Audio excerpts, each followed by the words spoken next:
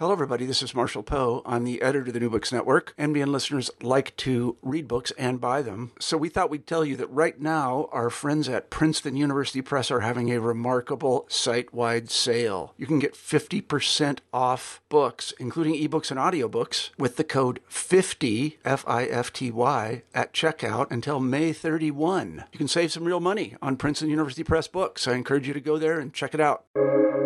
Welcome to the New Books Network. Hello, my name is Ian Drake, and this is the New Books Network, and today we're joined by author Jeannie Saffer. She is a psychoanalyst who's had a private clinical practice for over 45 years, and she's joining us today to discuss her latest book. It's her seventh book, and it's entitled, I Love You, But I Hate Your Politics, How to Protect Your Intimate Relationships in a Poisonous, Partisan World. Jeannie, thank you so much for joining us on the New Books Network. Delighted to be with you, Aaron. But, actually, the title of the book should be, I Love You, But I Hate Your Politics. Oh, well, there are some big, bold words on the cover there, yes. And love is one of them. And hate is the other. Yeah, so we'll see what triumphs. Hopefully, the point of the book was to get more love than hate going in these relationships. Well, in the age of Trump, as we call it, you couldn't have picked a worse time to talk about love in politics. Actually, I think it's the opposite. It's the best time to talk about it. So why on earth does this book come out when it's coming out? Well, it was something that was many years in formation, since I am married to someone who is on the other side politically. And I have been married to him for 40 years. Yeah. And I had to learn how to live with somebody who didn't agree with me fundamentally. He's not a Trump supporter, but he is senior editor of National Review and conservative. And we really disagree on virtually everything in terms of policy. I mean, the biggest is abortion, but there are plenty of things. And we had to find a way to let love prevail over frustration. I mean, I have to put it another way. Rick was never the problem. He gave it the office. He had plenty of people to talk to. He's not a Trumpy kind of person. He's not obnoxious, and he doesn't have to push his opinions.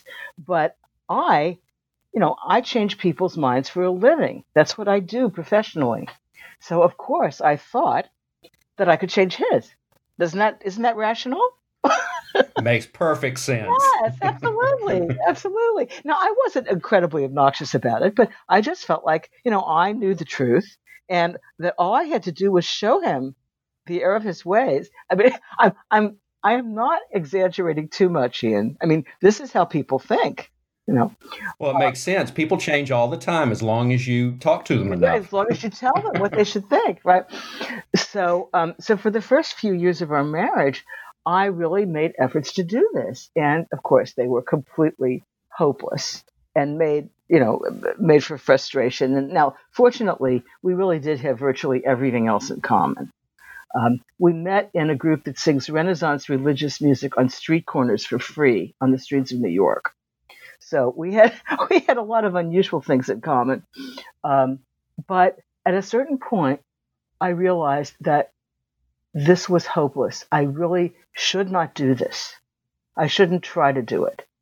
And I should accept him as he was, because he accepted me as I was. And we had virtually everything else worked for us.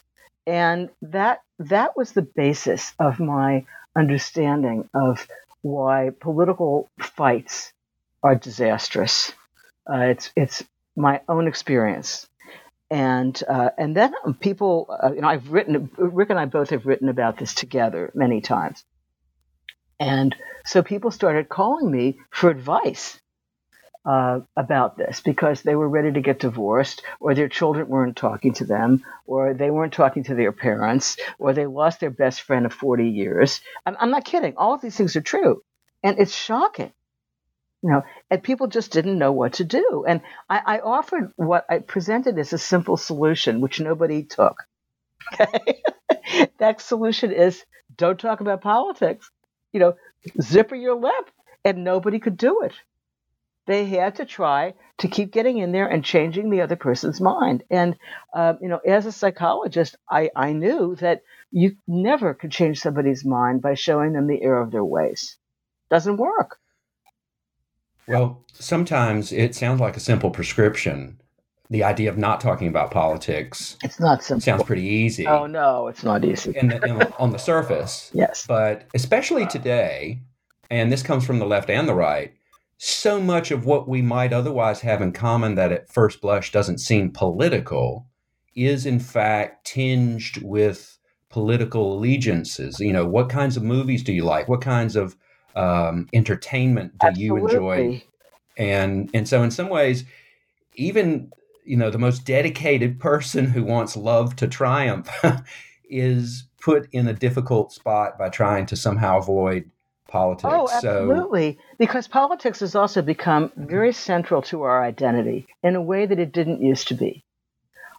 My parents were of different political parties. I never heard them have a political fight.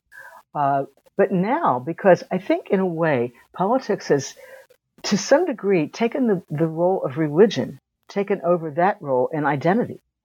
And a lot of people, you probably haven't gone on a dating app recently, but let me tell you that on these things, the first thing that people write is what their political affiliation is. They don't put down their religion, and they won't even consider calling anybody or making a date with anybody who doesn't agree with them. So we're all in these kind of pods, of agreement. And I think this makes it a lot harder to ever find any kind of way to have a decent conversation with somebody on the other side that doesn't turn into a fight. Because that's one of the things that's very important in this book, that I'm not saying you should never talk about politics. I'm saying that you have to learn, if you're talking to somebody who's on the other side, you have to learn ways to do that so it doesn't devolve into a screaming match. And there are ways to do that, but it takes self-control and self-awareness and self-restraint, really. You can't start a conversation with, how could your side think such and such? It's not going to work. You can't start with your spouse sticking an article in their face at the breakfast table and saying, read this will change your mind. I can't tell you how many people do this. I made up a term for it. I call it article thrusting. Sticking an article or, a website or whatever in somebody's face to make them change their mind. Yeah, that does it every time. Yes, absolutely. It's 100% effective. But it's amazing how people are stuck in these patterns. Really amazing. Well, we began this conversation referring to your own personal experience. And as you know, that's part of the inspiration for the book. But really, this is not a memoir. You address your own history at the end of the book. But really, this is a book about what I gather is really kind of your clinical experience in talking with people who, as you said, people contact you. Now, why was it that people were triggered to contact you in particular? You had written something that was published. I wrote a ton of things about this, and so did Rick. And we wrote things together for all kinds of publications. But wasn't there something in a major newspaper at one point that really got people? Well, yeah. I guess it was 2 months ago, I was interviewed for the Wall Street Journal, and this really opened the floodgates for people saying, help, I don't know what to do. I'm about to get divorced, or this guy I wanted to marry, suddenly, it was really something. And the desperation is quite something. I had several sessions recently with a couple. Maybe they're in their 70s, whose son and daughter-in-law have decided that they cannot see their grandchildren because they voted for Trump. And these people called me in desperation. They said, we don't want to talk about Trump. We want to see our grandchildren. But the son and daughter were such that they wouldn't allow them. So so after I saw a lot of this and people were writing to me, well, I'll tell you that my favorite person who wrote to me, and this is what in a way inspired me to do a book on this, not just articles and, appearances and stuff about it. This charming guy, he was charming in his letter. He said, I'm writing you because I'm in a desperate situation. I just met the woman of my dreams. He said, I've had a lot of bad relationships. I had a couple of failed marriages, but she is really the woman for me. And she's a Democrat. I'm a Republican. I'm a proud supporter of Trump. But what happened is they started to go out. I think she knew that he was a Republican. I don't know if she knew that he was a Trump supporter. And she happened to see the bumper of his car. This is in the book. You probably, they remember it. And he had a bumper sticker on that car that was, pardon my French here, this is what he said, was a picture of Trump urinating on Hillary. Okay? This is very charming. Yes. It's a charming visual. Hilarious. This was in every way charming. He said, this is a joke. It's on my car. Well, she was ready to leave town when she saw this. She was outraged. And he said, it's a joke. And she said, if you really love me, you'll take it off. So he writes to me and said, I really do love her. What should I do? And I said, take it off. Civility rules. And he did. I don't know. And that's the amazing part of that story. That is the astonishing part of this story. This guy saw that she saw it very differently than he did. And she meant a lot to him and he wanted to make it work. And she then wrote me and said, this is so wonderful. It showed me something about his character that is the reason I love him. Because he heard me. Isn't it interesting how politics is really psychology? The fact that he agreed to do something because he knew that it hurt her was what mattered to her. So you have mentioned earlier about politics in some ways kind of is similar to its function that religion used to play in people's lives. Yes. And I suppose it doesn't take much insight to when you see the decline of religiosity in terms of organized religion and perhaps the rise of a substitute. It doesn't take much to imagine that this is in fact the substitute. It is. But at the same time, I know it's become more acute, and we can talk about the Trump period per se and response to that. But this is really an age-old problem, isn't it? In other words, you met your husband 40-some years ago, and so you had your political differences then. You were dealing with mostly romantic couples, but you also address friends. In other words, friendship and the political differences. Parents and children, all kinds of people. Right. It's terrible in families, awful in families. I think worse than romantic relationships, actually, because you're stuck with these people, Right, sure enough. I mean, you because they're blood, you supposedly have to love them. Yeah, right. But at the same time, I was struck by there was a older couple of gentlemen who are friends. Yes. They're platonic friends. Harry and they were great. And what I was struck by about their relationship, and I wonder if this is something that can be utilized in romantic relationships, is the fact that they deployed humor to really good effect with each other. Brilliant. And they were brilliant. And I wonder if that's possible. I think for romantic relationships. Unusual self-awareness, and they had a long relationship. They had been friends, couple friends. Their wives had died, and they knew each other maybe 20, 30 years. But of course, you can know somebody 30 years and then break up, because of politics. But they had certain rules of engagement. They never raised their voices. They knew, I was talking about article thrusting before. They understood how to talk to each other and show each other their own ideas in ways that I've never seen before. One of them wrote a note to the other one saying, one of the guys was about 80, the other was in his late 70s.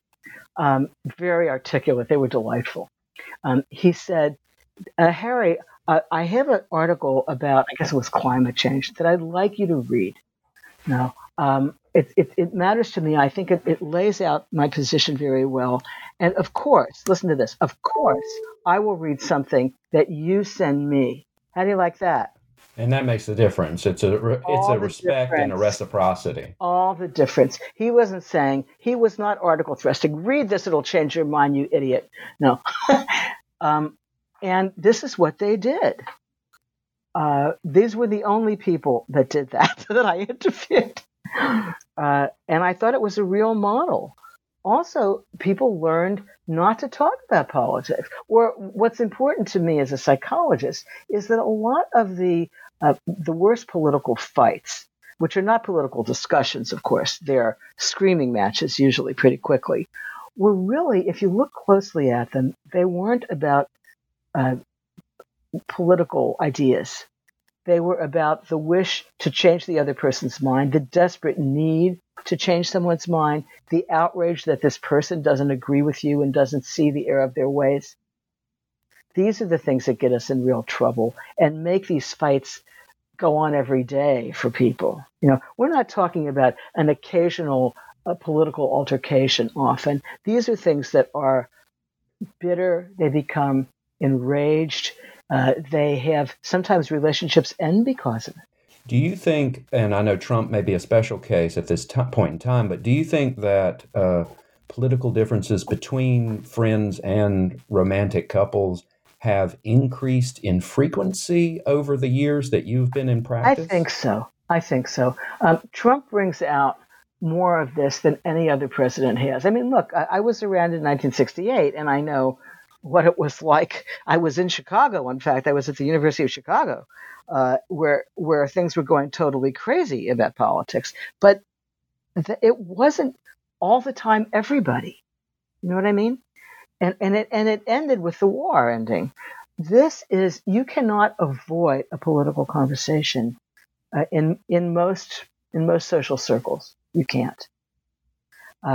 And one of the reasons I wrote this book was to teach people how they could deal with it, how they could get out of it, how they could understand it, so that they wouldn't just do terrible damage to their relationships. And what I always, actually in the book I finished with it, but what I always start with is our two Supreme Court justices who seem to manage this, right?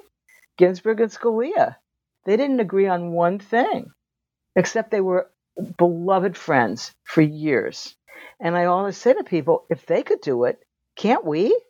Well, when I was asking that question about the increase in prevalence, I was thinking about years ago, about 30-some years ago now, at my undergraduate, Walter Cronkite came to speak, and he was talking about the rise of cable news, and he was lamenting that the big three, CBS, ABC, and NBC, were losing out to these silos of cable news, and that people were only going to tune in to the news that they wanted to hear. Boy, was that prescient.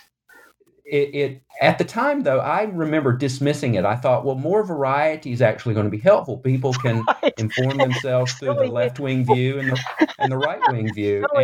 And I take pride in trying to do that myself. I read the New York Times and the Wall Street Journal, and I want to see the different perspectives. But I think you're right. He was prescient in a way that at the time I didn't realize. Of course, he wasn't thinking about the internet, and the internet does that in spades, I guess. And so, oh my, as you mentioned in the book, ever happened. I'm sorry, say that again. It's the worst thing that ever happened to political discussion, the internet. Because you can yell and scream and curse people out, and you can do it with impunity, you think, and you lose relationships. You end up unfriending your grandmother. That's what happens. It's terrible. So go ahead. So this anonymity that apparent anonymity that the web has provided, but it, as you note, is bleeding over into personal relationships beyond the web. Of course. That. It seems to me, in other words, that the web is kind of an enabling device. It helps goad you into a fellow feeling that there are other people who see it just like you do, and it helps. It's kind of a confirmation bias problem. It's also disinhibiting because you feel you can say anything, and it's okay. I think it's a disaster. I tell people who are in relationships of whatever kind that are politically mixed, do not read what the other person says online. Do yourself and them a favor. If you want to have a conversation, do any writing, talk to them, but don't read what they have to say, because you'll have hateful answers, and then they'll have hateful responses, and then you can lose your relationships. You really can. So let's go into the self-help part of this a little bit. Yes. What are your recommendations then for the various types of relationships people have and ways to help ameliorate or respond to article pushers or the arguments that people habitually seem to fall into?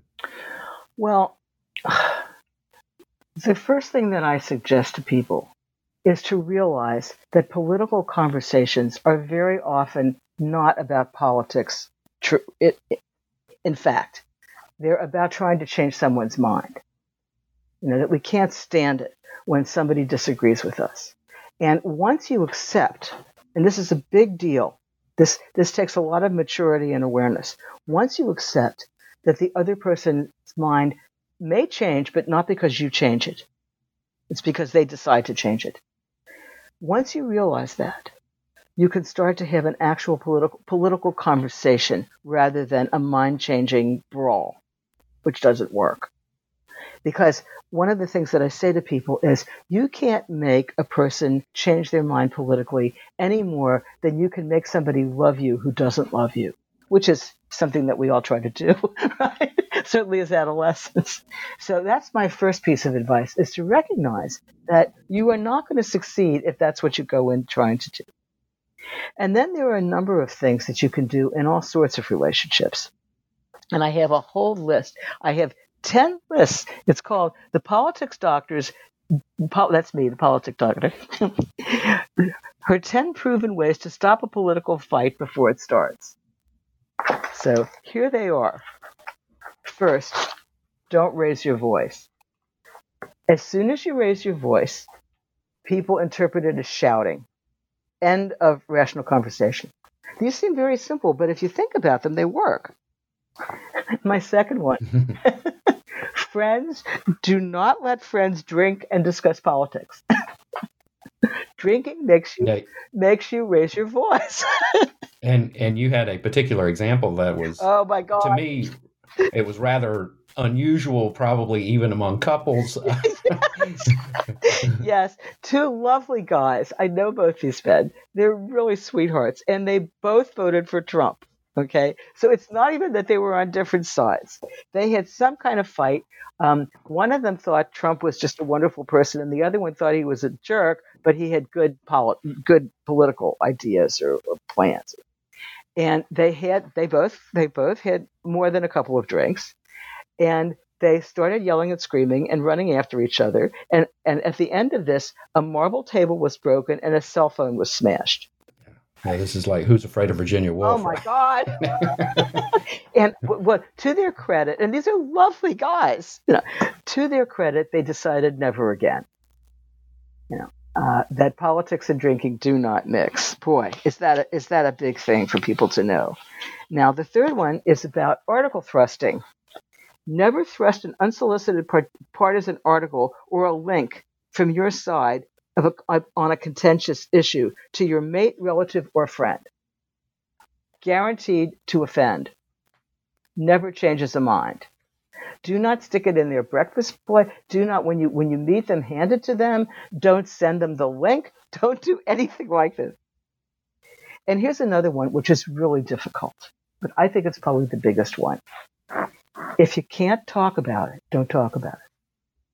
It seems to me that one is very difficult to follow. If you can't talk about it, then don't. That sounds like it's a simple rule, but it's because politics, as we mentioned, so pervasive today. It's difficult because you want to, so to speak, let your hair down. Yes, but you can't among your friends. You can't do it with people who really disagree. You have to really say, look, this is something that we have to take off our list because we really disagree about this. We have so many things we can talk about, including political things. Let's not talk about this. And would a good correlative to that be to find other outlets? That is, people who do agree with you, that with whom.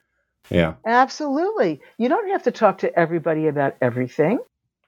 I don't talk to my husband about certain aspects of politics. He talks to everybody at National Review about whatever he wants. And this is wise. It really is, because politics is not the same as love. You can agree with somebody and think they're a creep. Never start any political conversation with the following. Write this down. How can you possibly think? Don't do it. The person won't believe you anyway, and you'll just offend them. Right. Yeah. Now, here's something that people don't think about, and that I think is very important. If you have a friend or a spouse or a relative or somebody you care about who disagrees with you, if you're in company with that person and people attack that person's beliefs, you are duty bound to defend them. Never allow it. And I'll give you an example of why I wrote this. A number of years ago, my husband accompanied me to a meeting of psychoanalysts. It was some kind of breakfast thing. And I didn't know the people, most of them. But a guy came up to Rick, this guy was a colleague of mine, who didn't know me really closely, and said to my husband, "Oh, so you work for William F. Buckley. You must be a crypto-Nazi," which is one of the slurs that was used against Buckley often. And Rick laughed it off. His wife did not laugh it off. I said to this man, "That is a serious accusation. It's not true, and I want you to apologize to my husband right now." And he said, "Oh, I was just kidding." And I said, "I want an apology to him for being offensive about something that matters." And he did it. I believe in that. Right. No. Because, and this gets to one of the points you make in the book, which is that in the long run, friendship should triumph these political differences. Absolutely. Never let anybody say hateful and obnoxious things about somebody you love. It's terrible. And another one. Go ahead. Before you go on to your next point, it reminds me, Arthur Brooks, who was head of American Enterprise Institute for years, he's written a lot about trying to maintain the ability, not so much among friends or personal friendships, but although he includes those kinds of relationships, but to maintain the openness of communication between the left and the right, and how it was personally offensive to him to hear some of his fellow conservatives deride others as just complete idiots. Yeah. And he thought, unfortunately, people on the other side think the same about us. We need to try to reduce this reductionism that people who disagree with you are simply to be vilified and defined outside of legitimate political discourse. They have their own ideas, they have their convictions, and although you might disagree with them, what's important is maintaining civil relations and true friendships across these political lines. Well, of course, but he's a voice in the wilderness, honestly. I mean, I'm another voice in the wilderness, but, people just love to mix this up. They really do. And they do vilify and demonize the other side. They really do. It's hard for some people, for instance, to believe that anybody who voted for Trump could be a decent person. or anybody who didn't vote for Trump could be not an idiot. It really goes that far. And actually, that's one of the points I make, which is assume decency and goodwill in your opponent, even if you passionately disagree. That's essential, because that's what comes across. If you know that you revere each other or esteem each other, you could talk about things.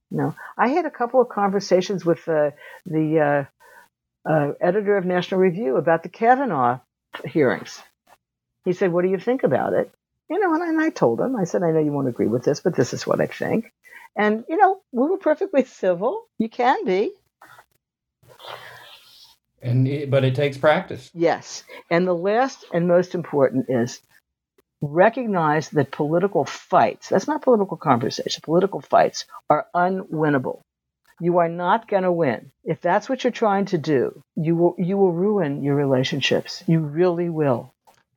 And so, although those are, as you say yourself, these are salient and helpful points, they're very difficult to implement. Well, first of all, you have to realize that you've got a problem with these things. I mean, I had a couple come to see me about this, and I was talking about article thrusting to them. And she said, "Oh, I do that every morning." I said, "Stop it right now." And she did. It was amazing. I didn't know I had such power, but she did. which I think right away. Well, now that was one. Listeners might enjoy this story. Anyway, this is a couple. They were, I guess, in their late 60s. Both had advanced degrees, and they had been both pretty far left when they were younger. He had become a conservative, partially because he started to relate more to his father, and she felt a sense of awful betrayal from this. That she didn't see that this had nothing to do with her. She was just outraged by this. She wasn't ready to divorce him, but she just was furious about it. So one of the things he would do is they had a 3-story house. He would go into the basement and listen to Fox News. And she was enraged about this. She said, "How could you do this? It pollutes the air." I'm not kidding. And he said, "Well, I don't listen to it very much." And I said, "Isn't this why God invented headphones?" And I said, "He's allowed. It's his house too. What are you doing?" And I said, "You got to stop this. You have a right to your ideas, and he has a right to his." And also they had an excellent marriage in many ways. They'd been through a lot of difficult things. And I said, one of the things that really struck me about this guy is that he may have been listening to Fox News, but they had a child who had difficulties at some point. And he made her brother, this child's guardian. The brother was a member of CPUSA, Communist Party, right? And he thought enough of this guy's character to make him the godfather of his child. I said, "This guy isn't a bigot." Isn't that extraordinary? Yes, absolutely. I mean, and you feature several of these stories. The one I remember in particular is the family that was very politically oriented, except for one uncle who turned out to be probably the best person of the lot. And one of the nieces recognized this over time. Oh, yes. And she apologized to this guy. She was doing one of the things. She's a young friend of mine. And wonderful, very smart, and very sensitive, as you can tell from what she did. She used to fight with him online. She called him a troglodyte. I don't know, but that's the nicest thing she called him. It always works with me. That really endears them. Anyway, but the whole family was very left, except for him. He had become a religious Christian, and he moved to the South. Anyway, when her father died, he was the only one that helped her. He dropped everything, did everything with her, and to her enormous credit, she gave him a profound apology. She said, "You were the only one who showed up. I apologize for the way I have treated you. You were my true uncle." And she really did it right. And I was very impressed and proud of her for doing that. It's very rare. Sure. And as we've noted, this is kind of rare. My pessimistic take on this, I'm curious what you think about this, is there's no sign that this is going to get any better. Trump as a particular phenomenon may leave the scene. He may come back later, but just these political differences, it seems the infrastructure of American life is such that it's hard to change the trend because... God. As we've read for years, people are self-selecting in a variety of ways, not just where they get their news, but also where they live. Yes. If they do go to church, they sometimes go to what is known as a politically liberal versus a politically conservative church. Even if it's in the same denomination, right. the ministers or whoever presides at the services. Absolutely, this is true. One of the couples that I interviewed were very interesting people. They were both evangelical Christians, and they belonged to the same church, only she was in the liberal part of it, he was in the conservative part of it. Same church, same minister, everything. And they were the ones that gave me a wonderful piece of advice. They said they were the source of don't shout. No, don't raise your voice. People will interpret it as shouting. You can't talk. And this is from their own experience of learning not to shout at each other. Right. And they were in the same church on different sides. But they also really admired each other. And one of the things she told me, that was a wonderful story, just the two of them. She said, I admire him so much, and I think he's so thoughtful and such a good person that I actually have a soft spot in my heart for Republicans now. Now, I can't say I've gone that far. I certainly know plenty of Republicans and conservatives who were better friends to me in certain hours of need than people who agreed with me. It's and I talk about this at length in the book, about showing up as the most important moral virtue. Well, you call it the chemotherapy test. Yes, the chemotherapy test. This was actually a way of looking at something that my husband created. His idea was, and since we had both been through cancer, he said, when you are lying in bed getting chemotherapy, you do not ask the political affiliation of the person standing next to you getting you through it. That's the chemotherapy test, showing up. And I thought that was a wonderful way of saying it, because that's when you find out who your true friends are. And I have to tell you, some of them may not agree with you politically. Right. Yeah. So although we might have some pessimism based on larger societal or demographic trends, the self-selecting we talked about earlier, does the response that you've received where people are worried about their relationships and friendships give you a glimmer of hope? Yes, it does. And also, I had so many experiences because I've been kind of the liberal mascot of National Review for many years, 40 years, I guess. And the people at National Review were just magnificent to me when I was ill. And I never forgot it. They didn't have to. And it really touched me. And so this is also private, personal experience that says these things. Yes, I think it is possible. And as I said, as Ginsburg and Scalia could do it, mere mortals can too. It takes work, and it's worth it. It's really worth it. You don't want to lose a friendship with somebody because they voted for somebody else. Those things are, they're important, but they're not life and death the way loyalty is, the way appreciation is, the way the human values are. It's not the same thing. We mix up politics with character, and they don't belong together necessarily. There are lots of people who agree with me that I can't stand. And lots of people who disagree with me that I love and esteem. And I think that's good. Well, let's try to end it on a happy note. The book is I Love You, but I Hate Your Politics. And we've been joined today by its author, Jeannie Safer. Jeannie, thank you so much for joining us on the New Books Network. Delighted to be with you, and I hope it changes some minds.